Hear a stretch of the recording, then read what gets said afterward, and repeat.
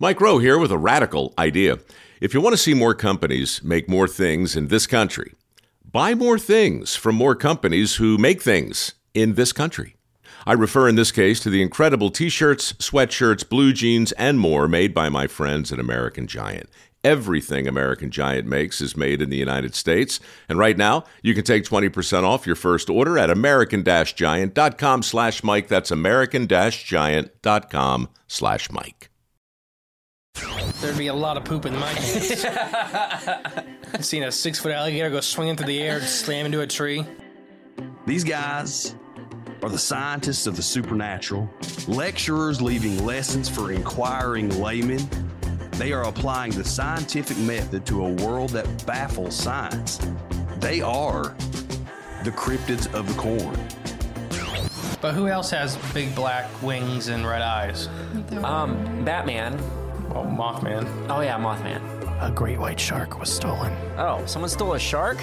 I got stuff for you don't even know about. She's a witch. She turned me into a newt. Who knows? Anything could be possible. Anything could be possible. It's really big abduction vibes. Holy moly. It sounds like you were abducted. And it just stood up.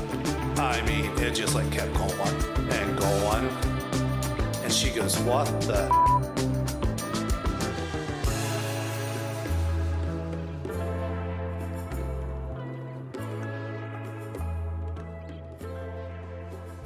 A nice, calm, sunny day on the ocean blue.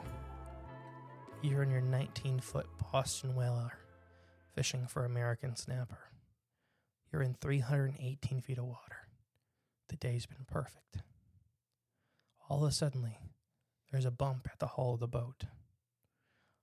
A little disturbed, you run to the front expecting to see a giant piece of woody debris, or maybe even a sea turtle. You get there, you find nothing but what appears to be a scratch mark. As you turn around, a giant tentacle is dragging your cooler out of the boat. Welcome back. I'm the great and powerful Mr. E. I'm Jay. I'm working on my improv. No, so if you couldn't tell, we're back to Bermuda, Bahamas. Come on, pretty mama. Leave 5-star reviews. Come on, know you want to. Oh, gosh, Miami.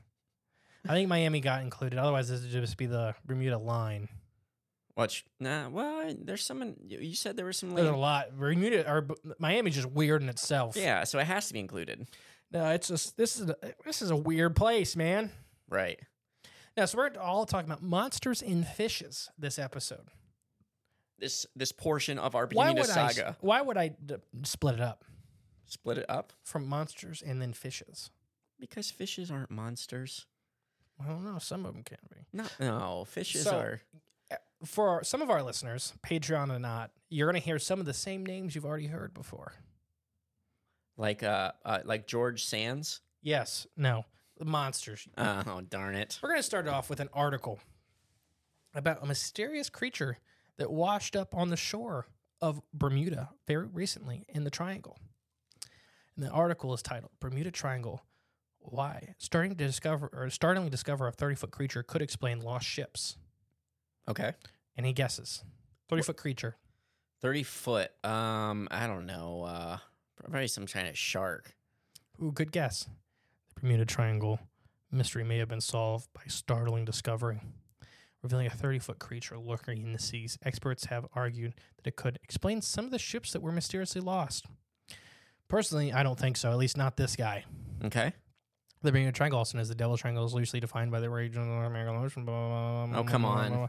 2005, marine biologist Tsumi Kabuti snapped footage of the first giant squid ever in these waters. Oh, sweet. He was aggressively attacking bait lines. Okay. So this was the first determination that giant squid were present in the deep water around the Bermuda Triangle. This was that 30-foot creature? Yes. Okay. They got a picture of a 30-foot giant squid. That's awesome. But yeah, and they were finding, like, in 2007, the legends of the giant squid were not legends anymore. There was one picture, and this was in the Bermuda Triangle, of what appeared to be 150-foot long giant squid. Okay.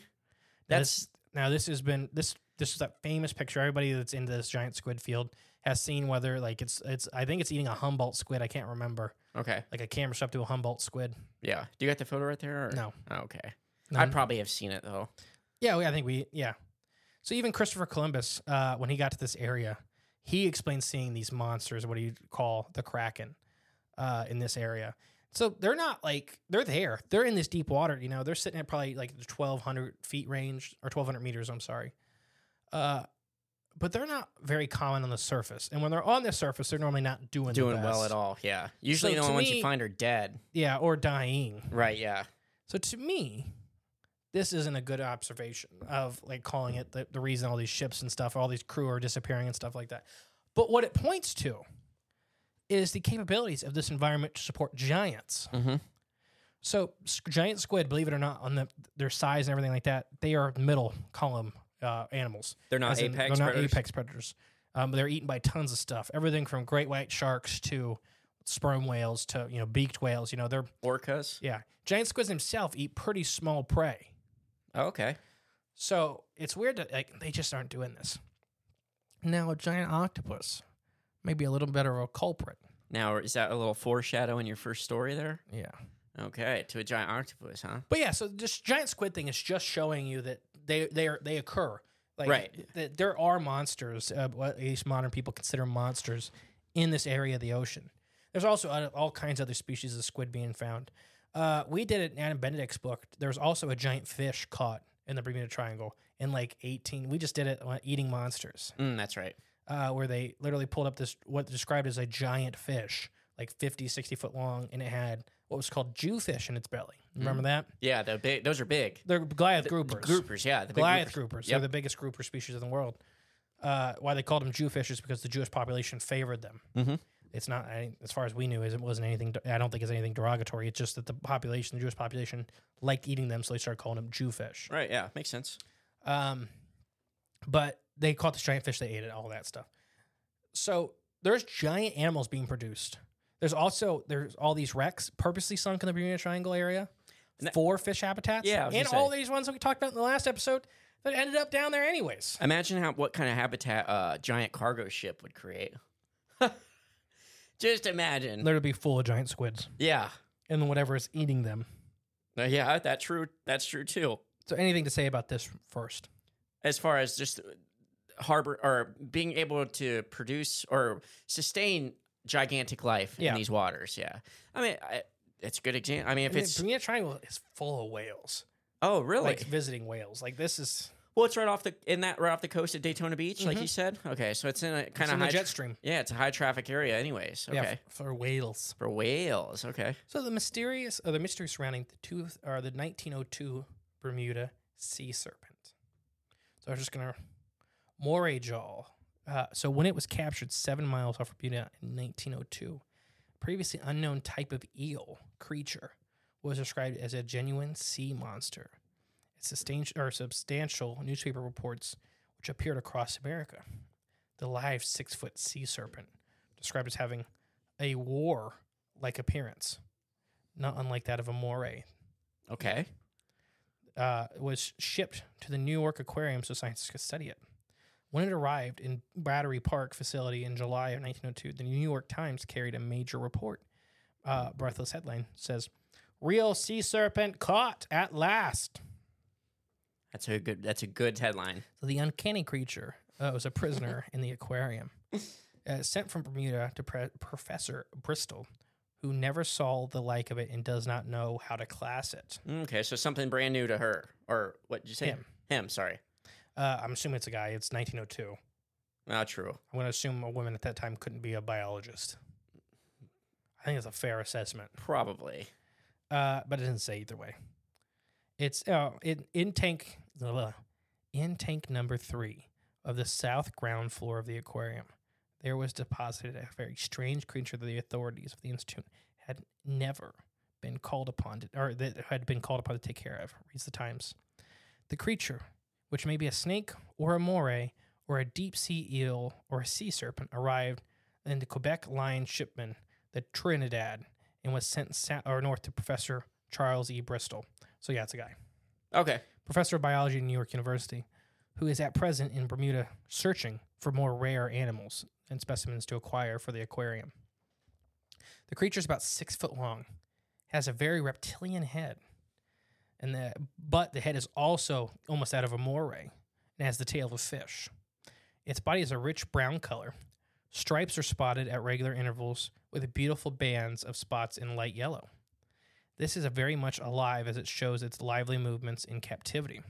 Newspaper account said the captive creature is on the go all the time, sometimes unwinding itself up and down the sides of the tank, striking its head against the glass with considerable force.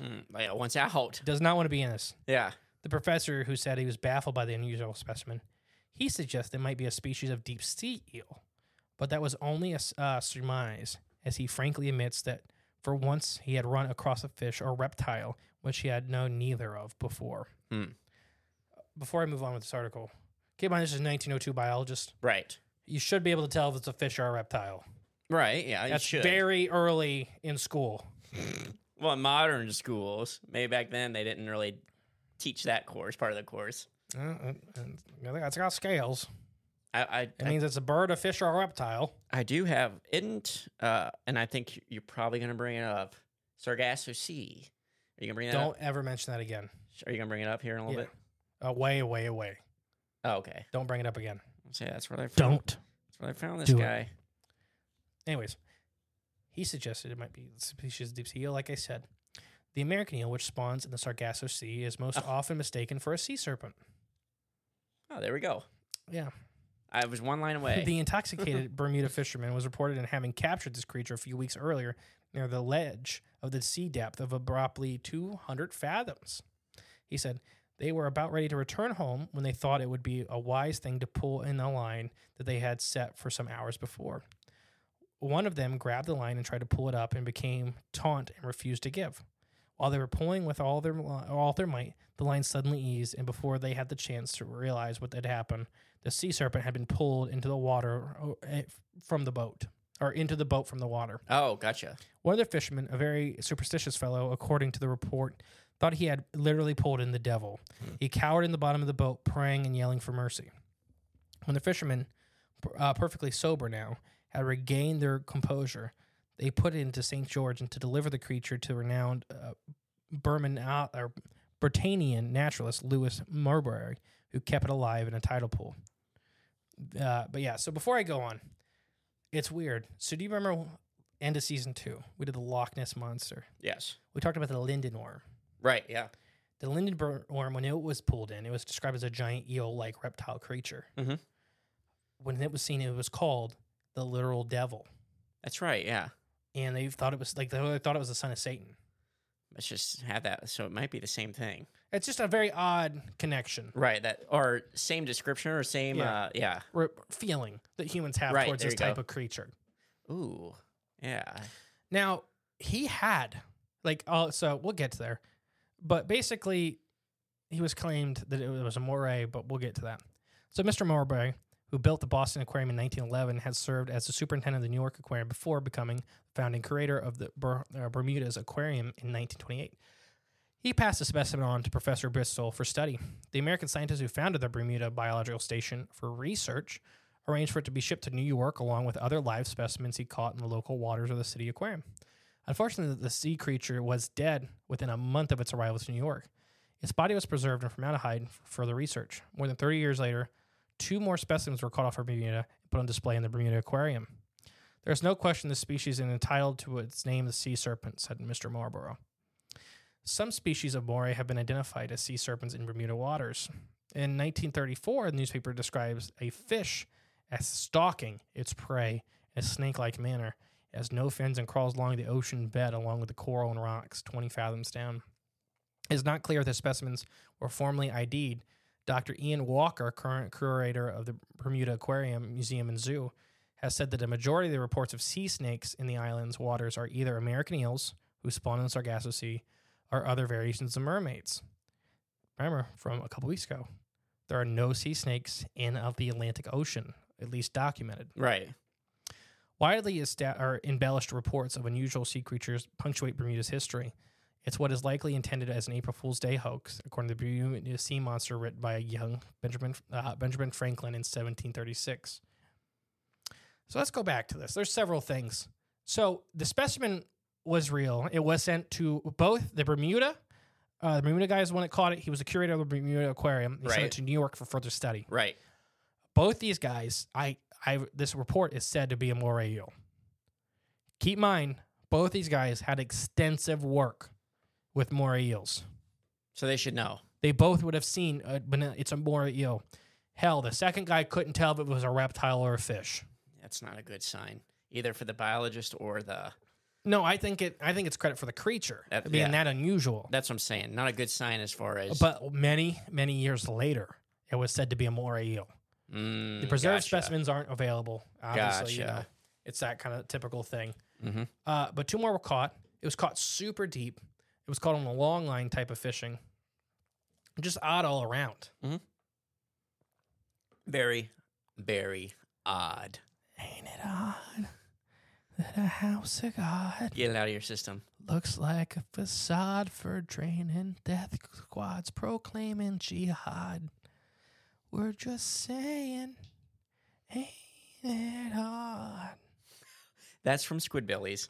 Now you got that out of your system? Yeah, thank you. Okay. Another claim suggests this was actually one of the first oarfish ever caught. Oh, okay. I often dispute this. Okay. Oarfish are notoriously sensitive. Keep in mind this story, if it is accurate and it's telling, it was caught on a long line. Mm-hmm. As far as we know, oarfish are kind of basically like small game hunters, like filter feeders. Would not be taking a big chunk of meat off a long line on the bottom. Oh, gotcha. Yeah, true. Secondly, they're extremely sensitive. So for it to be caught, shoved onto a boat, driven to land, kept for a month in a tide pool alive, shipped to New York, where it stayed alive for a further month as it was constantly trying to escape its enclosure, slamming its face in the glass, suggests that this is not an oarfish. Okay. Yeah, I can follow that line of logic. Otherwise, it was an oarfish that was given an extraordinary amount of steroids. Or that too. Or maybe, like we said in the previous episode, meth. But keep in mind, look at an oarfish's description. Like, look at an oarfish. They're silver with red highlights. Like, they're vibrantly silver. Does not fit This thing that was description. Brown. Yeah. With yellow spots. Yellow bands or something. Yellow bands or spots. With a reptilian moray eel type head. Mm-hmm. Oarfish are flat. Yeah, it's like a flat face, right? You know, they're completely like flat when you look at them coming at you. Yeah. Like it's like there's nothing there. Yeah, exactly. Yeah, probably not that. So at least with the moray eel, the original description kind of described it as like it's kind of like a moray, but it's not. Okay. At least somebody's like, oh, it's just a different type of moray. Right, Which, yeah. to be fair, there are hundreds of types of moray. And which very well could be right, yeah. And then somebody else like it's an oarfish. Yeah, that guy probably should have his license revoked. Like it's not an oarfish. It's like it's not an oarfish. It's like the Sorry, it's Mothman was coming back, and I was just thinking of that stupid balloon. yeah. That's exactly what I was going to sandhill say. crane. I was having some issues. Oh man, it's just flashbacks. This is so much parallels to But- Mothman. So it's only 6 foot long, so it's not even out of the possibility of moray eel. Right, yeah. That's what's a weird thing. And then it kept getting described as a sea serpent. As we've recently done with a couple of these like sea serpents, like what keeps coming back to me is the reptilian description. Yeah. Why do they keep calling it a reptile? And there's not a lot to go off of here. One of my big assumptions is that it may have had scales or scaly like skin. Moray eels do not have anything that looks like scales. They do not have scaly skin. They have very smooth, like most eels have very smooth, like flesh skin. Like a loach? They're not eels, and they have scales. Oh, they have scales? Yeah, they're just tiny. They're like trout. Oh, they're really smooth though. They're more like a catfish. Oh, okay. More like a catfish. Okay. Like no scales, just skin. Just skin. Okay. So one of the things why it could be called a reptile is why that's what I could think. Right. The other thing is when it was in the tank, it may have been trying to breathe. Is why he was panicking so hard. Is like literally had the tiniest little bit of space. Yeah. If it was an actual reptile. That would be awful. And eventually it got too tired and drowned. So like we talked about with the glacier. No, there's no R. Glashta. Glashta. Sounds like we're speaking Russian. Yeah. Sorry, all of our... If you listen to that episode, our last... A couple weeks ago from the sea serpent. Yeah. Anyways, whenever it's like that where they do have to take breaks, they do have to like bask for a little bit. Right. And they're just like, oh, that's a weird reptile, and they threw it in, and it just drowned eventually. Oh, you think if a biologist wasn't sure if it was a serpent or a fish, or whatever, he wouldn't classify it. If he wasn't sure, he would at least give it some space to come up on the... No, it's pulled out of the ocean. It breathes water, obviously. Yeah. Like a whale. Yeah, okay. Yeah, like a whale breathes water. Like a manatee. Yeah, okay, yeah, exactly. Same difference. Idiot. I feel like that's how a lot of biologists, like before 1954, talked. See, I know, but... 1940. I'll go 1940. We're speculating a lot, but... Just some of the reports I've had to read. Yeah, well, but there might be a thing where they're only allowing those guys to do the reporting, like people that don't know jack. Like what was the one we did on Patreon a couple weeks ago? Eating sea monsters. Yeah, where they had that dog like crustacean like eel thing. Right, exactly. And the biologist like, no, we're gonna take good care of it. And the second he got away from the guy, he just dissected it immediately. It was alive and perfectly healthy, eating raw potatoes. And the second he's like, it was his pet.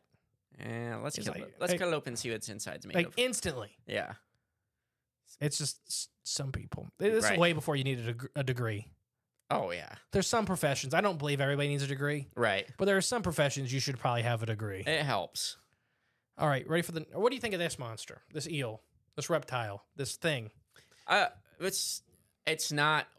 It's a weird creature, but I don't think it has anything to do with any of these ships, with anybody going missing or nothing like that. What if it's a juvenile, like we talked about with the Gloucester monster? Okay. They literally they get 100 foot long. See, no, that's a whole different story. Yeah, I mean, these ones in particular in captivity, it might just be another eel or something like. Because we know that's what I'm just saying. What are they? Are really baby sea serpents? Are right. really the babies of these monsters? Then that leads to the door open, for sea serpents because they're caught in like ships. I said, 200 fathoms of water, which isn't super crazy deep. Right? Yeah, it's fairly shallow compared to 13,000. But yeah, but it's right off the edge. Right? Yeah, it's right. So on what the if edge. Dad is over the edge and he's 150 foot long and he gets on these ships and he's eating everybody off these ships? Well, wouldn't that mean you have to come to shallow to like give birth? I guess, or not really. I don't know. I don't know either. Some of them don't.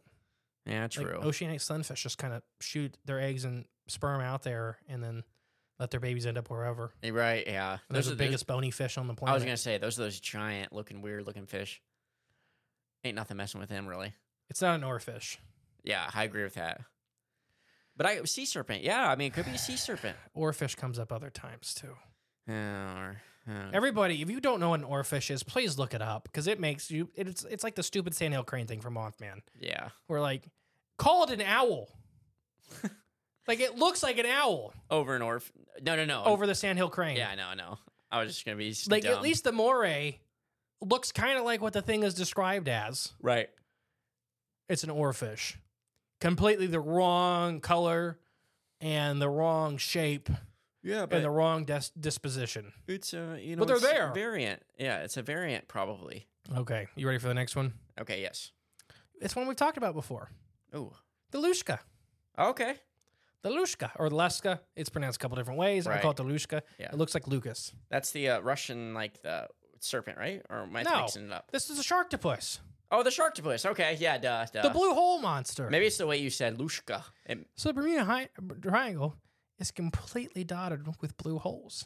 These giant limestone caverns that some people speculate all connect underground and lead to some freshwater ones into inland Florida and inland Bahamas. There's even some evidence they go all the way out to Bermuda. But don't worry, my dudes and dudettes. Blue holes will come back later. We're going to talk about the monsters that may be present in them, like the Lushka. The Bahamas are home to the blue holes, known home of an elusive underwater cave monster. These natural structures are said to be the home of the Lushka. The Lushka has been described in varying ways. Some cryptozoologists have suggested it's merely just a gigantic octopus with a monstrous intent, while many others describe this as a half-shark, half-octopus abomination. It has razor-sharp teeth and multiple sucker tentacles. It is sometimes said to have many of the same characteristics of a colossal octopus, but has also been described in different things of having multiple heads, dragon-like features, and appearing as vaguely described as an evil spirit. So this is like that underwater CRISPR lab, just pumping out these weird animals. That's what's going on here. So my witnesses have described the Lushka as appearing like a squid eel hybrid rather than a shark octopus hybrid. Oh, okay. But the Lushka is said to be well over 75 feet long, possibly growing as large as 200 feet. It can change color, much like that of their smaller cousins, the octopus. It has a rugged underwater terrain of these large underwater caves in the edge of the continental shelf. The other areas are large crustaceans are found and are assumed to be their food source. So the fish and animals found inside these blue holes have been said to be abnormally large in general. So there are types of octopus that live there that get quite big, but now they're saying they may even be bigger. I wonder how big some of these blue holes can be. I seen some that are like 300-400 feet wide, but they go down thousands of feet. You're right, exactly. Yeah, that's so and you can. Sometimes they're like right off the beach. Dang. Imagine getting sucked in one of those. Well, no, they don't like suck in. They just pull you down to your death. Well, a tentacle. Oh, okay, gotcha. Many Same sources difference. describe the locals' feel about the Lushka. Rob Murphy at Cryptopedia claims that the Lushka has been inspiring terror among fishermen and scuba divers along with blue hole for decades. Other sources say that local legends claim that the inland blue holes, the tidal currents result is the Lushka breathing in and out of its lair. So they're all connected with the tides. Like the inland blue holes in Florida and in these islands go out and in. With the tide. So they lower and raise. Yeah. So they are connected. Oh, yeah. They're 100% connected. Mm-hmm. It has also been said that the eyewitnesses' account of Lushkas killing people when they get way too close to their lair, even dragging them from the shore down into the caves. We'll talk about this more in a minute. Okay. The disappearance of swimmers and cave divers in these areas are often attributed to Lushka, and sometimes sources claim locals have been witnesses to Lushkas snatching people off the decks of boats and even dragging whole boats down. In the same vein, the disappearances of entire boats, like I just said, have been blamed on the Lushka.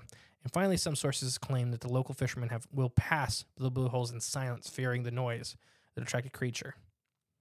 But before we move on to the St. Augustine monster, which is often accompanied by the Lushka. Okay. So yeah, this thing is said to live in these blue holes. Right. So these super deep blue holes. They can be like, most of them are like 50 foot wide. Some of them can be several hundred feet. I think it's like some of the bigger ones are like 400 feet. Wide. That's wow. What a hole. Most locals will go all the way around them. They won't even bother going They over won't it. go. They will not go over them. People like don't fish in them. People don't swim too close to them.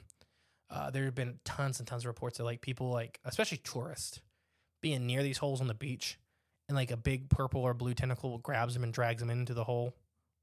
Well, It is said to found like scrape marks from turtles and stuff being dragged into the holes too at night. That's like nightmare fuel. So there's even been accounts like especially it's a lot of white people. It's a lot of white people That are getting swimming over top of these holes, like wow. literally parking their boats over top and then drowning, like disappearing, never being found again. There's even that one report, like I kind of said, that it was like a yacht, like a 49-foot yacht, that some of the local kids were like watching because they're like parked on top of the blue hole, like sacrilege. Like, what are you doing? Like, are you trying to get everybody killed and then saying that it got wrapped up in tentacles and just yanked down into the blue hole? They watched this. That's a real report. Yeah.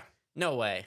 We did the Luchka before. No, I know, but it still blows my mind. So some of the famous dive reports are divers going into the blue holes, which does happen. Right, yeah. So if you remember back to the episode, the one guy said there was like, 'cause when you go into these holes, there's like little side holes everywhere. Oh, they yeah. only go back like 30 or 40 feet. It's limestone caves. So they think that's the home, like apartments for these giant octopuses. Right, or anything. But the guy got down there and he felt like he was looking at a wall. And he felt like the wall was looking back at him. Yeah. Like he's only like 10 feet from this wall. It's full of corals and crabs and starfish, all kinds of life. He's looking at this wall very, very, very intensely. And he's like, he feels like it's staring right back at him. And somebody calls to him and he turns around to look at them. And the whole wall picks up and rushes past him and knocks him down as the wall dives down into the cave. Jeez. He's like, the whole wall was one living octopus. Oh, that would be extremely scary. So there's also tales of the Lushka being bioluminescent. Oh, okay. Do you remember that? Yes, vaguely. So the holes, and this has been recorded, I believe, several times on video, whether you want to believe the video or not, the holes will glow at night. Right. Nobody knows why. And they say the Lushka itself is bioluminescent. Let's say it is a cephalopod. That's not uncommon. if it is an actual giant octopus or giant squid of some kind. Yeah. The giant squid and giant octopus themselves aren't bioluminescent, but their smaller cousins have some of the most dazzling light displays of anything on the planet.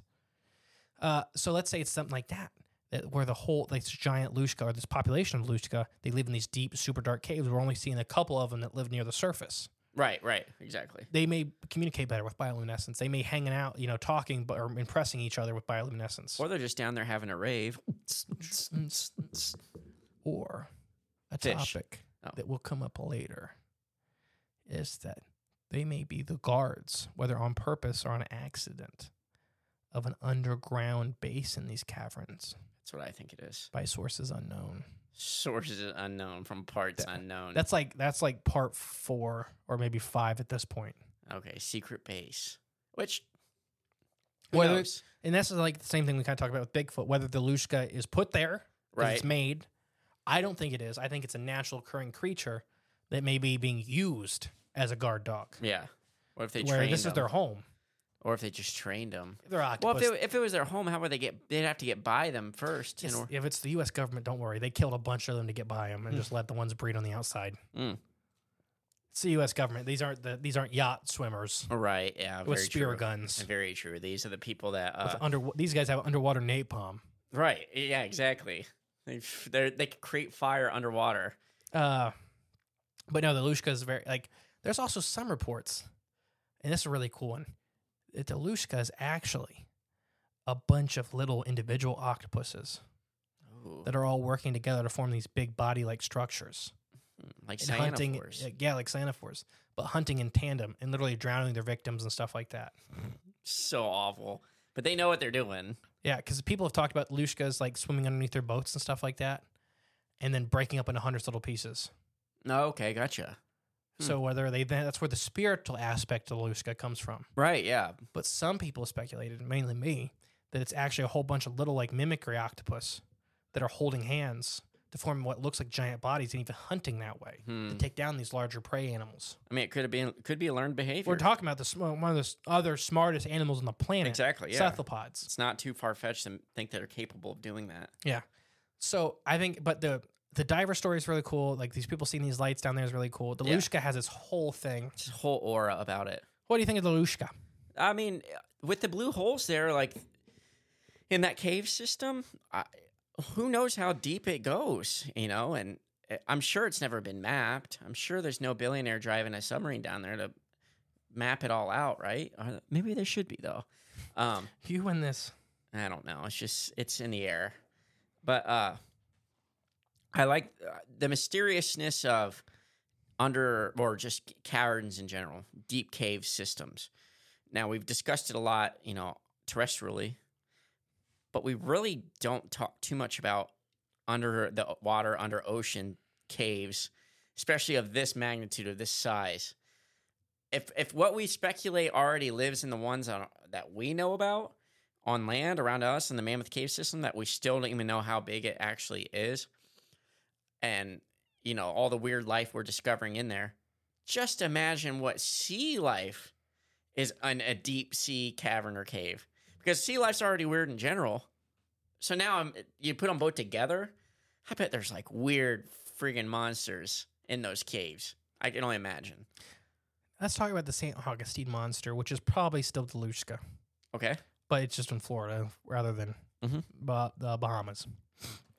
In 2005, an underwater photographer reportedly was attacked by what he described as a giant octopus, which is not uncommon. We've talked about giant octopus several times on this show. And attacking with most of those other encounters is a very loose term. Okay. When you corner an animal, whether you realize you corner the animal or not, the animal's going to defend itself. Right, exactly. Mm-hmm. Whether it's smart or not doesn't matter. It's just like a human. When a human's the most dangerous when they're cornered. When your back's against the wall, Is when your brain goes full animalistic. Right, yeah. So this 2005 underwater photographer was reportedly attacked by what he considered a giant octopus. The unusual thing was the size of said creature, around 50 feet wide. Personally, when I think he was attacked by a 50-foot wide octopus, he'd be dead. But we'll get back to that. When the photographer put up his camera in front of him to protect himself, the octopus took the camera and disappeared way down into the caves. Another account tells of a man who was swimming near one of these blue holes around sundown and was violently grabbed and pulled underwater. So a bunch of swimmers would dive down and supposedly pulled him out of the grasp. He had it. There's no pictures, but a lot of locals said he had the suction scars for years and years after. Oh, okay. Another cruise diver was attempting to catch the Luska, so going out of his way to get it. Smart. At some point during the expedition, he realized that something large and heavy was pulling out the traps that he had been setting while breaking the lines. So he put in all these, what he used, giant octopus traps. Something was collecting them and breaking them off with the metal clips. One of the traps was pulled so hard, the boat dragged backwards a speed over 1 knot. I don't know how fast a knot is, though. Look it up. I don't know either. Oh, okay. I mean, that sounds... I know it's not It's fast, slow. especially with something pulling this boat backwards. Yeah. At this time, the onboard sonar described a very large description and the cruise scene of a large pyramid-like shaped creature. After the boat was dragged for some distance, the line went slack and the traps were being pulled to get up. The crew saw the traps were twisted and bent completely out of shape. Keep in mind, these are metal, crab, and octopus traps. They're quite hard and robust. Gotcha. So 1 knot is only 1.15 mile per hour. But it's, a 30-foot ship being dragged backwards at that speed. Exactly. Backwards. That's the important part. So probably against the motor, too. Now, the most famous thing of this is on July 18th, 2011, a body of what appeared to be a giant octopus washed ashore in Grand Bahama Islands in the Bahamas. It seemed to be only the head and some parts of the tentacles, leading local fishermen to speculate the entire creature was well over 30 foot wide. Okay. Naturally, given the location size, they theorized the creature may be a young Luska. A young Lushka. A baby Lushka. Yeah. I do believe that this Lushka creature does exist. I don't know if I believe it's a giant octopus. Right, exactly. That's what I was going to say. I don't know what it is, I do think there's giant octopus in the blue holes, though. Yeah. I think it's just kind of like... It's good habitat, right? It's perfect, one of the perfect things. But Yeah. I think they're just there, and the Luska may be something else. Mm-hmm. Or a lot of sharks, too. And sharks are villainized in modern culture. They're not villains, they're just animals. Right. But there's a lot of sharks there. And a lot of people doing dumb things, like a lot of tourists. Right. The locals say, swim in the shallow water. Don't go swim in that 1,000-foot water in the middle of that hole. Mm-hmm. Well, why? Because you're a human, and everything in there could swim better than you and has teeth. And wants to eat. It's hungry. Yeah. Nah. Let's Park my boat right out there. Yeah, I'll catch one. Let me throw my rod out there. It's a very Westerner culture thing. To where when we get to an area with locals, and the locals are like, we don't do that. Or we like when you see locals avoiding these holes, you're like, I'm gonna drive right through the middle of it, show all these primitive people how cool I am, and then the boat disappears. All right, yeah. Like a reason we've been driving around that hole for the last 500 years. Because everybody parked on top of it disappeared. They don't know nothing. Yeah. Well, how do you like? So what have we had done so far? A giant sharktopus, big eel-like creature, giant squids. Oh, in general, the creatures in this area.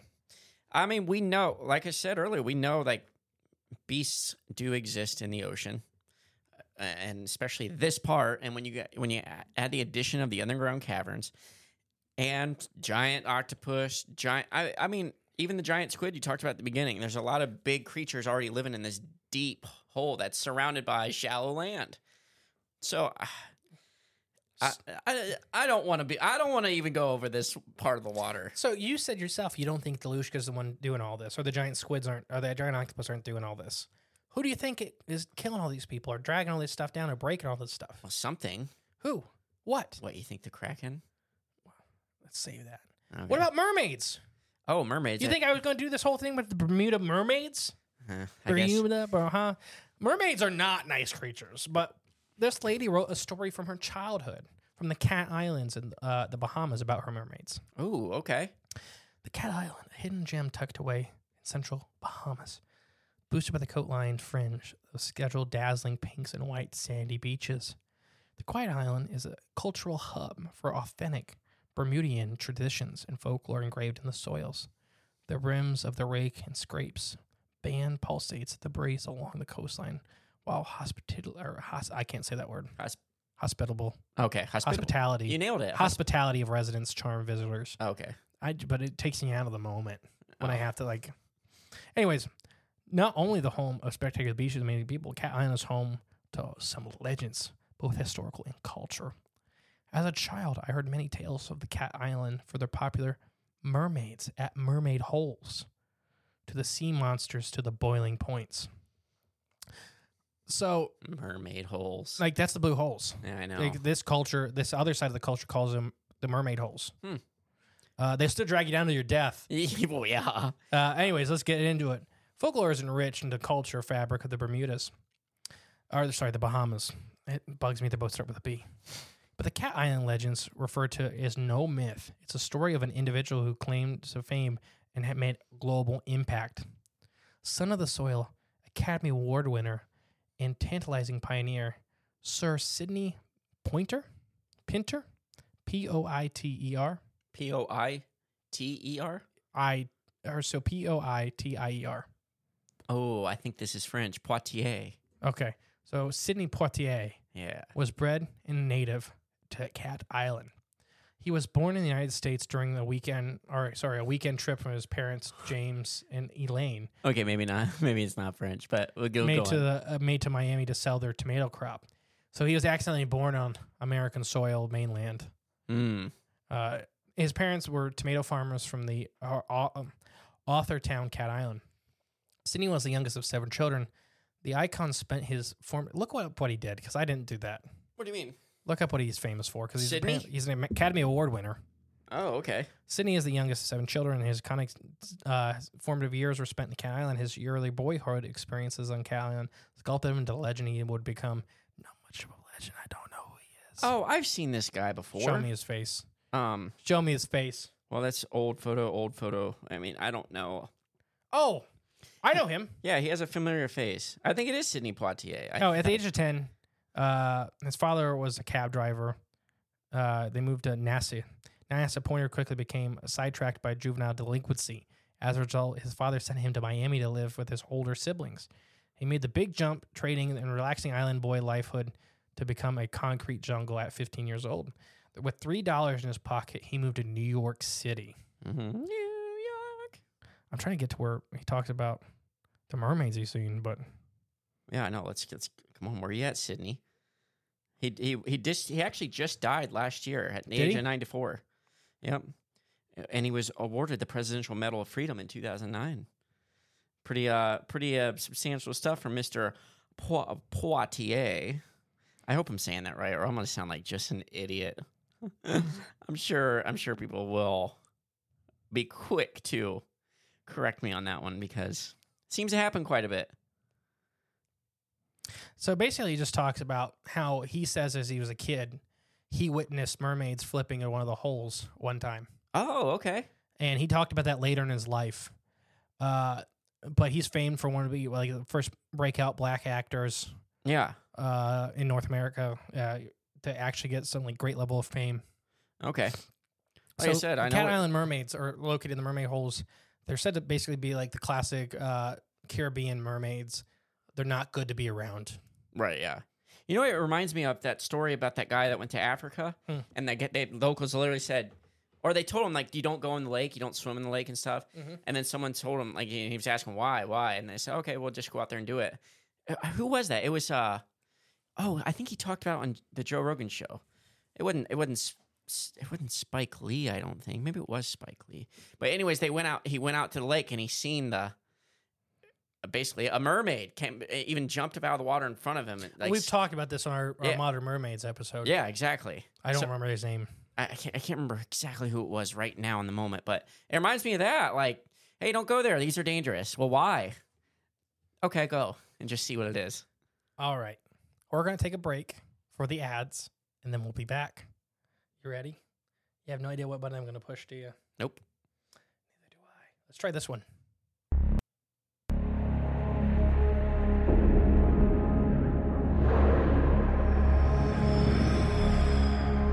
BetMGM has an unreal deal for sports fans in Virginia. Turn $5 into $150 instantly when you place your first wager at BetMGM. Simply download the BetMGM app and sign up using code Champion150. Then, place a $5 wager on any sport. You'll receive $150 in bonus bets, regardless of your wager's outcome. And if you think the fun stops there, the king of sportsbooks has plenty of surprises in store. Check out daily promotions, same-game parlays, live bets, and so much more. Download the app in Virginia today and get $150 in bonus bets instantly from your first wager. Only at BetMGM.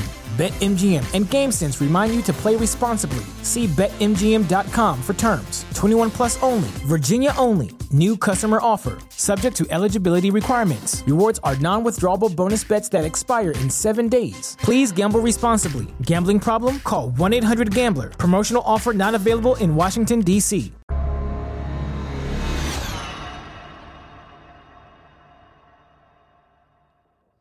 And we're back. All right, I like that one.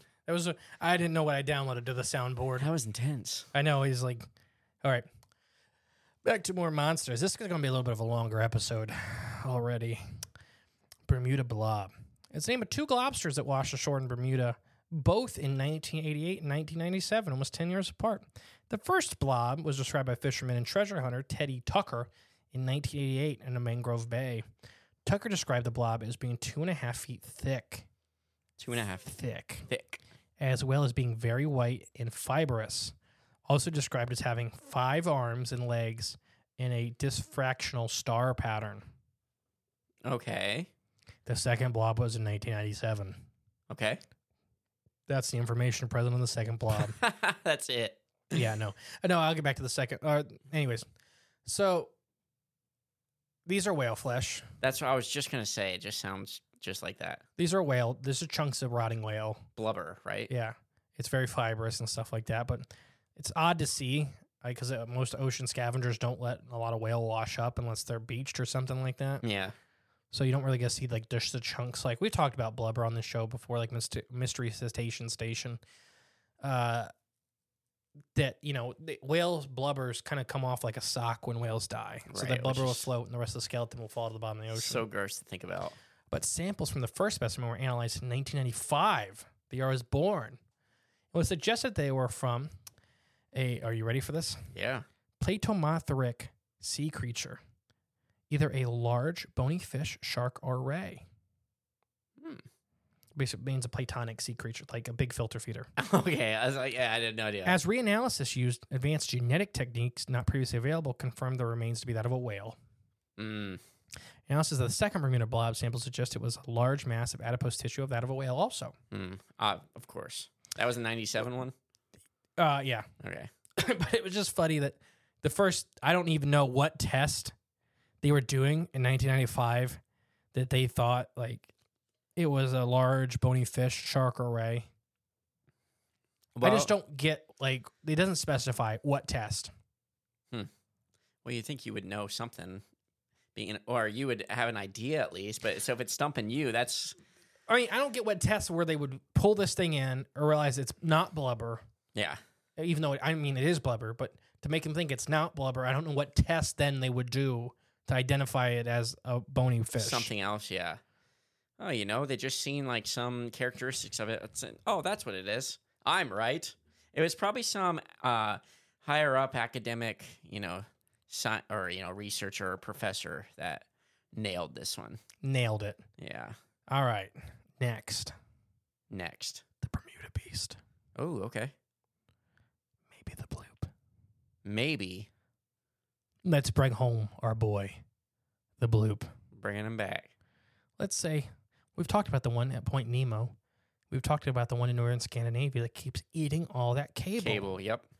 What about the one in the Bermuda Triangle? That's digging all these blue holes. There has been rumors of what is essentially a living island or a living sandbar. George. So I was trying not to laugh, episode 1. No, so there literally has been like an animal so large has been reported in the Bermuda Triangle for about 300, 400 years now, saying that like there's been talk of moving islands Like okay. people literally watching islands move, and eventually people wrote it down as tectonic like movements, like literally islands sloughing off into the ocean. Okay. But there's tons between the Bahamas and Bermuda. There's tons of little islands, and then not out in the big advanced mass of the ocean. But there's been islands that have been documented outside in the Bermuda Triangle that don't exist. Interesting. Like they put down GPS coordinates, like they know exactly where it is. So and then they went there and it's gone. it's gone. A lot of people claim that there's a living island or a moving island out there. Ooh, let's go find it. Now, this island is said to be very docile sometimes and then very aggressive at other times, taking out ships in a glance. Oh, gotcha. Okay. Okay. So, like I said, this beast is the one that's been reported to knock planes out of the air. The island beast? Yeah. Okay. Now, we've talked about the bloop recording. Right. There has been, it's not as loud as the one in the Pacific. But they're recording. But there has been one in the in the Bermuda Triangle several times. Now, what if it's something just echoing out of these cave systems? Wouldn't that be like a resonance thing that make it louder? So I'm talking about what seems to be a large organic unidentified creature. Right, sound. yeah. I mean, what if there is a large organic creature, but it's maybe not that big, but what if the resonance of the caves... This is not about the caves anymore. This is about the living island. Projecting it. This is about the male bloop. Okay. So what if out in the middle of the Bermuda Triangle, there's one of the bloops, right? These species, like one of this giant, like we talked about, literally a living, like what reef, like a living reef. Like we talked about, the Point Nemo one could be a giant living reef, or a creature that's a symbiotic relationship with a reef or sponges or something on its back. What if this one is more coastal? What if they're like giant, basically decorator crabs, to where they design a garden on their back? Well, the decorator crabs use it as camouflage and protection. What if these guys are using it as partial food consumption? Like they're getting benefits off of these organisms growing on their back, and the organisms get protection. Right, like a symbiotic relationship. So now what if ships and planes are getting too close to what it would be their gardens on their back? And it's a defensive mechanism that they're protecting what. I wonder what kind of creature you speculate this would actually look like. I mean, I'm talking whatever. If this thing is a real legitimate thing, it'd be so ancient order. Like it'd be an order that doesn't exist anymore. At least, not like a horseshoe crab. Like way ancienter. At least, like I'm talking about the orders from like when the oceans were all freaky, and they're freaky now. I mean, like when things didn't make sense, like the Cambrian explosion era. Yeah, to where these are from like back all the way back then. And they're just massive. Well, yeah, once they're living for hundreds of thousands of years, if not millions of years. Right. If you get that big, what's really going to stop you besides being able to reproduce? But what was staggering is literally the amount of stories of these islands just appearing and disappearing. Yeah. Sometimes in like hundreds of feet of water, sometimes in thousands of feet of water. Yeah, that shouldn't be the case. So it's almost like a creature that's swimming at the surface. Exactly. Yeah. There's also stories of gigantic turtles. Or what is best described as a turtle. That was my first being thought. Living islands. Yeah. I don't think they're turtles. I think they're getting on the back of some shelled animal, maybe an exoskeleton or something, or at least a hard piece. Yeah. And their best reference is a sea turtle. Yeah.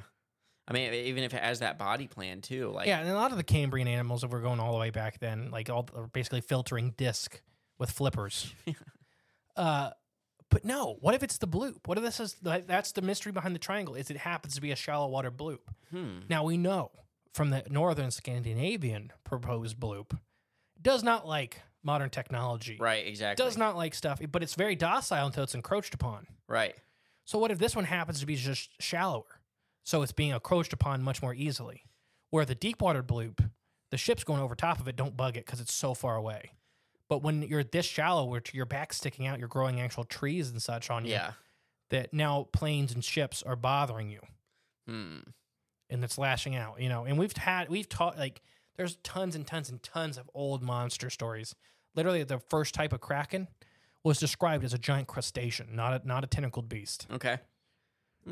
Like, literally, I can't remember what movie did it recently, but, like, literally, they were there's an old story of them boating inside the claws of the kraken, and it snapped shut. Oh, like cut their ship in half? Yeah. No, we got the claws of the kraken were sticking out of the water. They thought it were two mountain peaks. Oh, okay. Like a crab claw. Two separate claws, And like, then it's right in the middle. they boat in between it and snapped shut. Wait, what snapshot? The They claw. claws. They snap shut. Oh, Like in between the lower and the bigger part of the claw. Right, the yeah. boat and oh, so it did. Okay. Oh, right on the boat. the boat was so tiny in it. Yeah. They thought these were mountain peaks. Right. Yeah. Oh, what a rude awakening. So what if it's something like that? What if that's causing it?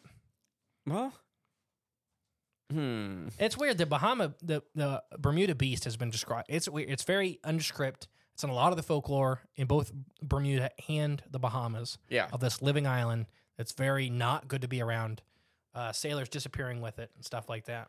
Well, that's especially it's got big stinking claws like that. I mean, that could easily pull a ship down, or even anything of that size could pull a ship down, or even just moving quickly by a ship could sink it. If it's actually of that size. Oh yeah, just flexing its body could destroy everything around it. Right. I mean, You making this thing uncomfortable.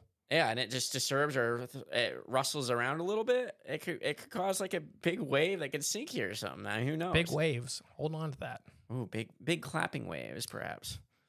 But I mean, even a creature that big, you got that big pit or trench right in the middle of it all too. If it needs to go down, it probably could. Something that big probably doesn't affect it too much going down to deep depth. They could probably handle pressure pretty well. Would be it's just my assessment. And what if those islands, maybe no one's ever actually landed on them? They just have whatever debris or whatever growing on their back. They can go underwater and come back up. I don't know. So Sinbad had that with the giant fish, the living fish island, and then when the movie. Sinbad the movie, when all the plants could sense when it was about to dive, and they'd all tuck into like themselves. It could be something like that too. Soft disclosure. Sinbad is soft disclosure. We're not even into the UFOs and everything like that yet, and we're already getting to soft disclosure. I'm sure that's coming. Oh yeah, that's a whole. This is a lot of episodes. Oh, I bet. We may not even have a season break for everybody at home. This will just be season 4. It just rolls right into season 4. This is season 4, Bermuda Triangle, part 50. Part 50. No, so next one on my list, the Kraken. Right. So like we already talked about, the Scandinavian Kraken early days were much different than the modernized version of the Kraken. Mm-hmm. This tentacled beast, though, sailors were dealing with it, especially what we called buccaneers and pirates of the 16th and 17th centuries, were dealing with Kraken on a pretty regular basis in their ships in the open expanse in the Bermuda Triangle, well before it was ever known as the Bermuda Triangle. Gosh. And they would describe them as giant, either tentacled beast or even being described as almost like giant giant sharks attacking the fronts of their ships and stuff like that. Ooh, giant shark tentacled beasts. Sharktopus, yeah, the Lushka. Yeah. Lushka. Been around longer than we realized. But no, so there's just I didn't have a good one account of this. But this is something we had to bring up. Okay. Here's the Kraken. Yeah, I mean, and we don't know what the Kraken is, but there's to actually put a pin in it and say this is actually what it exactly was, but there's so much folklore to the Kraken, and whether it's true, I feel like there has some semblance of truth to it. Where there's smoke, there's fire. I don't think it's all just, be weary of the open ocean, scary, which it is, but I don't think it's just like a scare thing. Now, before I move on to my last big boy in the monster section, before I move on to fishes, I have 2 honorable mentions, and we already kind of mentioned the one. Giant turtles are often reported in the Bermuda Triangle, and I mean by this giant turtles, like gigantic building-sized turtles. Yeah, big freighter ship turtles, and giant eels. Okay, or sea serpents, but the eel type of sea serpent are often reported dozens and dozens and dozens inside the triangle in the last 100 years. And we know that's where eels reproduce. Mm-hmm. So, I mean... So, ready for the final monster? Yes. Now, this one is a modern monster, as in that it's new. Okay. Its name is Old Hitler. Okay. So, this What a weird name. Miami's infamous monster. Oh, this is a Miami monster. Okay. Yeah, but he's been seen all over the coast and then out in the Gulf, or not in the Gulf, in the Bermuda Triangle. So, the search for Old Hitler, Florida's legendary hammerhead. Oh, a hammerhead. The legend of Old Hitler is surrounded by stories of large hammerhead sharks, similar to the one of Florida State archive photos. There is some debate whether Old Hitler is a single hammerhead or a whole separate species of supersized large shark. For decades, legendary Old Hitler has been subject to fisherman folklore all the way down to the Gulf of Mexico, all the way up to South Carolina. Depending on your sources, Old Hitler has a head that's wide as a pickup truck. up to 6 to 7 feet. Good Lord. And he's fishing boats have spotted it from. The hammerhead is big enough to swallow other sharks in single bites. It's strong enough to drag a Jeep in from the shoreline all the way into the ocean. So he's been several years featured on Shark Week. Old Hitler? Yeah. Did they give him that name on the show too? No, he got that old. It was first kind of seen like as this giant black demon hammerhead shark in World War II, and he was an a-hole back then. Oh, okay. So they just named him Old Hitler. Oh, yeah, okay.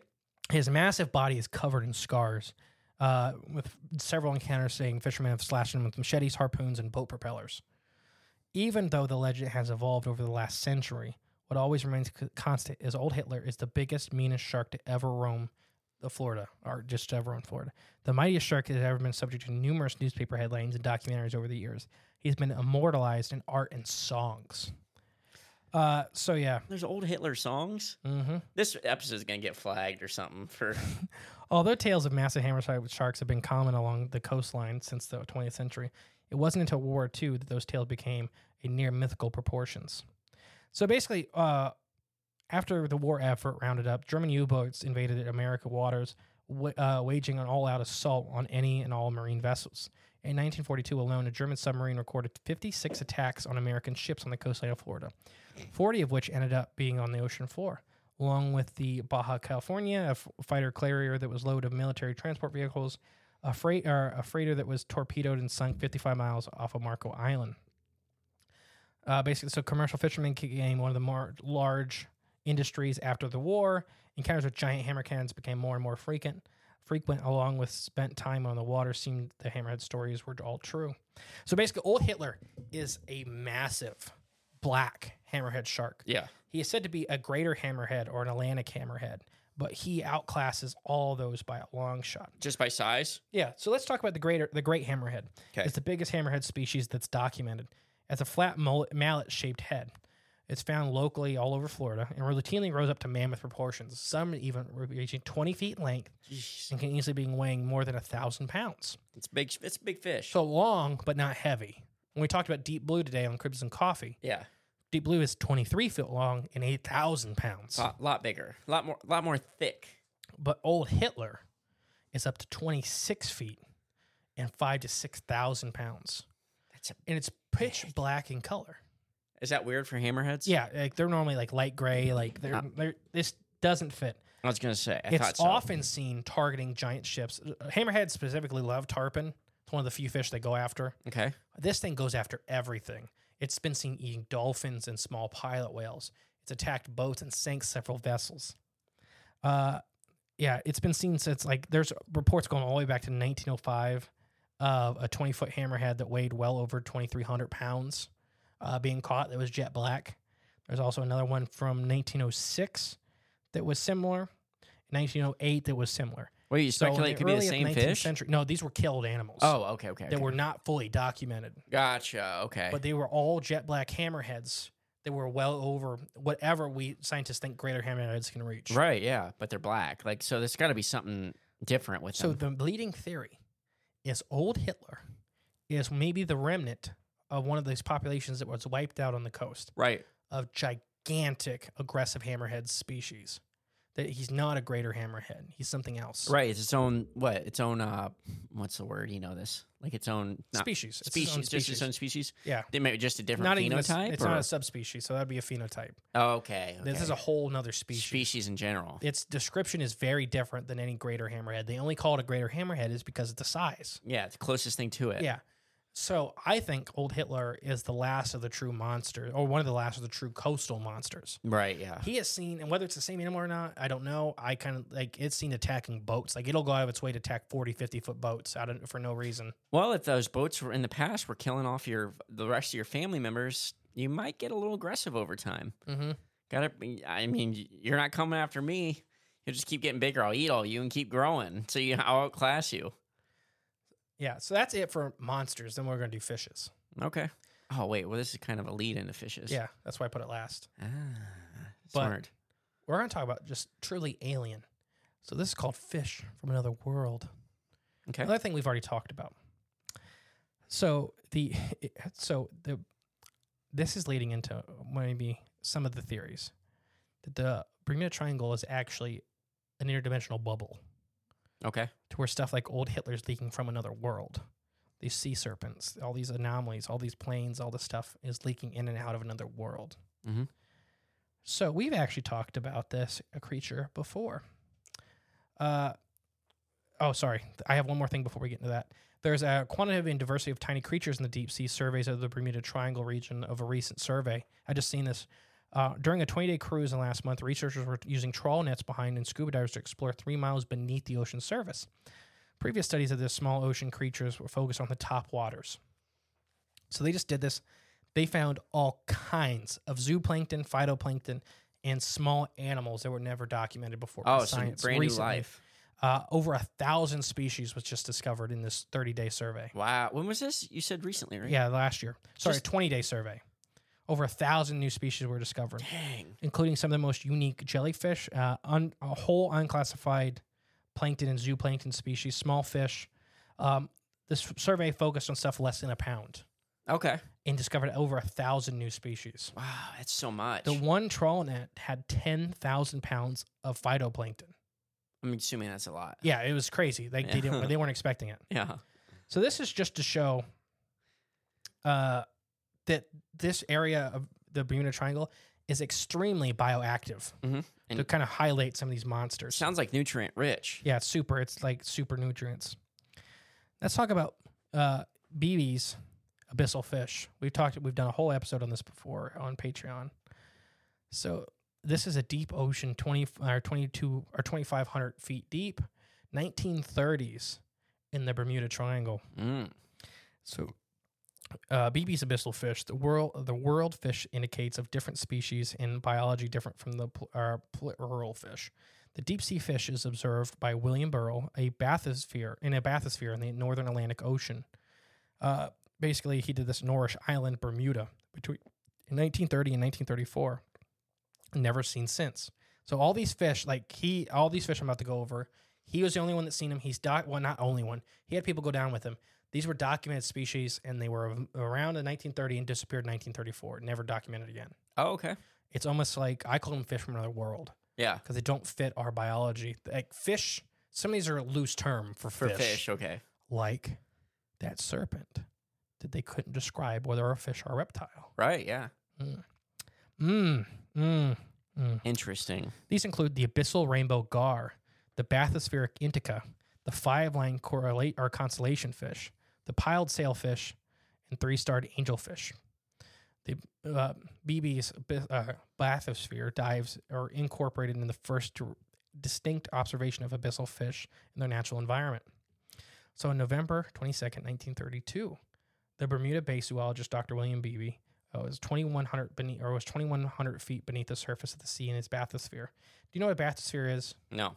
It's like a bubble. It's like a submarine, like just the glass, Okay. like an armored. Like it's hard to explain. Look up a picture of one. Okay. How do you spell it again? Bathysphere. Okay. It's pretty simple. But yeah. So where was I? Sorry. The bathysphere window. It's basically like those big bells that people used to dive in. Yes. It's like that. Oh, okay. I see it. Okay. Show me what you're looking up. Yeah. So he's looking out the window at these fish. It's like a big iron ball with glass. Basically, yes. Much more efficient than a giant propane tank. He also didn't go that deep. In this? Yeah. In the bathysphere? 2,500 feet was his max depth on this story. Okay, at least he knows his limits. Not 14,000. Yeah, he knows his limits. So we're talking about twilight fish at 2,500 feet. Oh, interesting. Okay. Anyways, let's get back to it. So he's diving his bathysphere. He was looking out the window. 2 very unusual fish became illuminated by the craft's electric beam of light as they twice swam past it, no more than 8 feet away. Their long, slender bodies, each of which were at least 6 feet long, with strong, underslung jaws, housing numerous teeth, reminded BBs of the barracuda. But running alongside each of their bodies was a single, lateral slitted, horizontal row of luminous organs, photospheres, little short of 20 in total. but every one illuminated by powerful pale blue lights. So the first fish he sees is this 6-foot-long, underslung, jawed, barracuda-like creature with these giant phosphorus pores running down its back that were shining a light blue light. Okay. Equally striking was these 2 twitching tentacle structures hung down beneath each fish. So like they're probably like lures, but they were underneath the body of the animal. Okay. One raised from its lower jaw, and the other one began short of the anal fin. So one's at the front of the body, one's at the back of the body. Gotcha. Once again, each of these structures emitted light, but virtual to the pair of the organs at the tip. The organs attached directly to the tentacles shone red. So the blue lights on the body, red lights, the lights on the ends of the tentacles. And the other attached to the red organ shone blue. Also noteworthy was the vertical dorsal fins positioned well back towards the tail end of the body. Beebs was unable to discern any practical or pelvic or pectoral fins. So very odd. Very odd fish. But does it fit any kind of description of a fish you know? Deep sea fish are always kind of weird. Yeah. But he did a really good job of documenting whether you want to believe him or not. It's a whole other thing. Right, yeah. But kind of eelish because it only has the dorsal and anal fin. Yeah. He couldn't find any pec or pelvic fins. But its lure things, there's some in the front, right? So it's one is underneath the jaw and one is at the end of the anal fin before the tail fin. It reminds. There's these one fish that they like stand on the bottom of it. They look like There's stilts. There's batfish. There's umbrella fish. There's a lot of fish that stand on like stilts at the bottom of the ocean. Okay, that's just kind of the vision I got. Sea in my head. robins crawl on like what looks like 6 legs, like an insect. Yeah. How many legs? Did it say how many? Or just the 2 lures? That's They're right. 2 lower tentacles. That's right. Okay. They had a dorsal fin, an anal fin, and a tail fin. No pec or pelvic fins that were observable. And then bioluminescence. Well, a lot of bioluminescence. Yeah. Very strange. From these fish's general morphology, Beebs concluded that their species was most preferably aligned to the Myliostari mylids, popularly known as scaleless black dragonfish. Okay. You can look up a scaleless black dragonfish. They look like monsters themselves. I do not think that's what he's seen. Okay. But he just said his closest family he could think of was those. However, a single line of lateral photospheres, not mentioned in the pair of vertical tentacles with light-emitting thermal organs, unequivocally distinguished it from any known species within the family. As a result, Beebe characterized his magnificent discovery in the bathysphere as the bathyspheric indica, or untouchable bathysphere fish, sole member of a new genus. This black dragonfish, though, is kind of freaky. It's very freaky, but it does fit some of these descriptions, except maybe it's just different because it's got that under jaw thing. It's got that lure under it. It's a weird fish. There are a lot of weird fish. That's a weird. Look up the scaleless black. So the dragonfish. Bathysphereidae were not the only ones of the unknown species of the deep fish that Beebs would discover and name, but was unable to capture. During his Bermudian bathysphere observations in the early 1930s, he spied a mysterious 2-foot-long torpedo-shaped fish at the depth of 1,500 feet and at 2,500 fish. This fish named this gray-colored species the piled sailfish, Bioluminescent isomorphus. He also described a 3-starred angelfish, Bioluminescent trillium, a 6-inch long species sighted at 2470 feet, bearing the 3 fishing rod structures on its head and clearly aligned to the deep-sea anglerfish family Cratioides, as well as a 5-line constellation fish he spotted at a depth of 1,900 feet and resembled a Cratioides or the butterfly fish. Okay. Or even some people speculate the sturgeon fish. Oh, just a sturgeon or a sturgeon fish? Is that something different? No, the sturgeon family. Okay, gotcha. But exquisite coloration of the 5 glowing lines of yellow and purple bioluminescence on its roundish body kind of bounced out of either of those classes. Just as beautiful as the long-beaked, multicolored fish was the scarlet-headed blue body and yellow tail that Beebe's he named the abyssal rainbow gar. So basically, it was gar-shaped. It had a scarlet head. It had a long, tooth-filled beak, a blue body, and a yellow tail, which is very odd for fish found at this depth, at 2,500 feet. 4 of which he observed swimming together at stiff along the upright positions of depth, like pointing up. Mhm. No species or no specimens of any of these untouchable species have been obtained. Consequently, as with the Bathysphereidae, this is assumed that Beebe's testimony was truthful. There were secrets of the sea that were revealed to humanity only for a brief moment before disappearing back to wherever they came from. Personally, I believe that he got a glimpse for a short period of time into another world's ocean. Oh, okay. Because they meant fish, but they weren't fish. Now, if you look up some of his drawings, like, they were otherworldly. Yeah. But he described other species of fish. He described hundreds of species of fish that we still know today in shallow waters. Okay. So it's odd to think his testimony would be unreliable when he got to deeper waters. Yeah. I don't know. So do you think what you're saying is as he's descending or whatever, went through a pocket of an ancient ocean that just like From somewhere else. from other dimension, or Another some time, another and dimension, I don't space, know. and then he exited it and went And back maybe even not that where he's close to the entry to that space. and stuff's pouring through. Yeah, like the portals coming out. Yeah. Okay. So animals from the other place are pouring into the deep ocean. Yeah. Okay. Because he was comparing like the barreled fish looks like a sturgeon, but has nothing like a sturgeon characteristics. Gotcha. Okay. Yeah. So what do you think about this? Well, a lot of things add up that could kind of support that idea. The deep sea of the Bermuda Triangle is incredibly biodiverse, as just discovered recently. So I think that he's seeing fish from somewhere else. Okay. I think some of these monsters that pop up are from somewhere else too. And so this was my thought from earlier. I can't remember if it was the first episode of this or second, but this kind of falls in where I could explain that. You got that older, let's say that, back a long time ago, that water's shallower and, the Bermuda Island was a lot bigger, There was a lot of more land mass that was going on. So you had that deep ocean that was just there. I'll just call it the old ocean. And then when the world, water level rose, you have that new ocean kind of sitting on top. And what if it's just the way the water flows? Because, like we talk about where rivers come together, it's a big energy spot. You know what I mean? So what if it's like an ancient ocean, new ocean, it's churning waters, creating energy. It's coming up through these tunnels and tubes from underneath. But it's creating a interdimensional, like you just said with these fish. 150 episodes in, and I hate you. Some things never change. No, maybe. But but here's my other thought I had earlier though. Those deep sea cave, because you mentioned it. Like, what if it's tapped into some freshwater source too? Oh, we know it is. Okay, so then we know it is. Now it's like you got freshwater and saltwater mixing. And if it's like just being churned around somehow, because they don't really mix, but I feel like it would dilute the fresh water. Is that right? Like, so that's kind of weird because we think that it's meeting like the aquifer under Florida.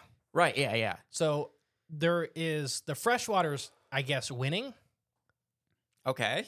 Because it's not letting the ocean into it. Right. And I wonder if it's like pressure kind of pushing out against the ocean. Yeah. That's not letting it. So then now you got more energy and water mixing, especially salt water. I'm sure it's like got more properties to it that creates more phenomena to happen. It might just be the perfect storm.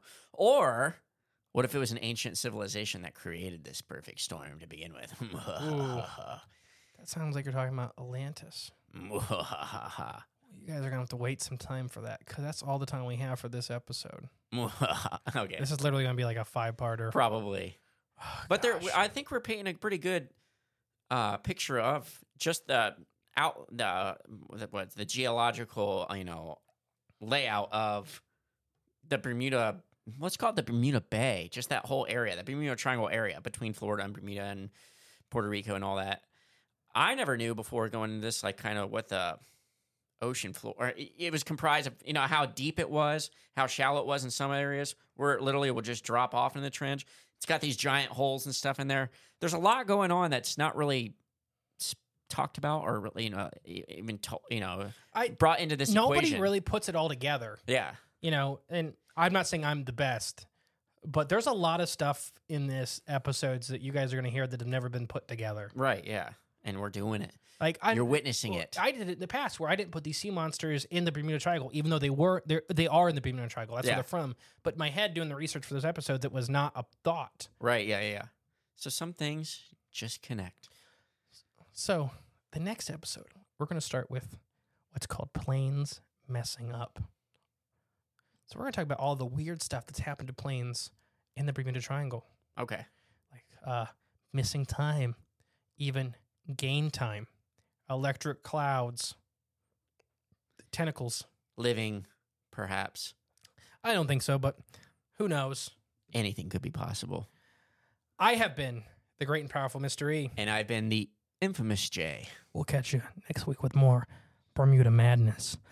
Bye. Bye. Thank you for listening to Crypts of the Corn podcast. Please share with a friend you think would like us. It's the best way to help our show grow. Leave a comment, rate us, a 5-star review, and remember, there is always extra content on Patreon/CryptsOfTheCorn.com. And don't forget, stay magical.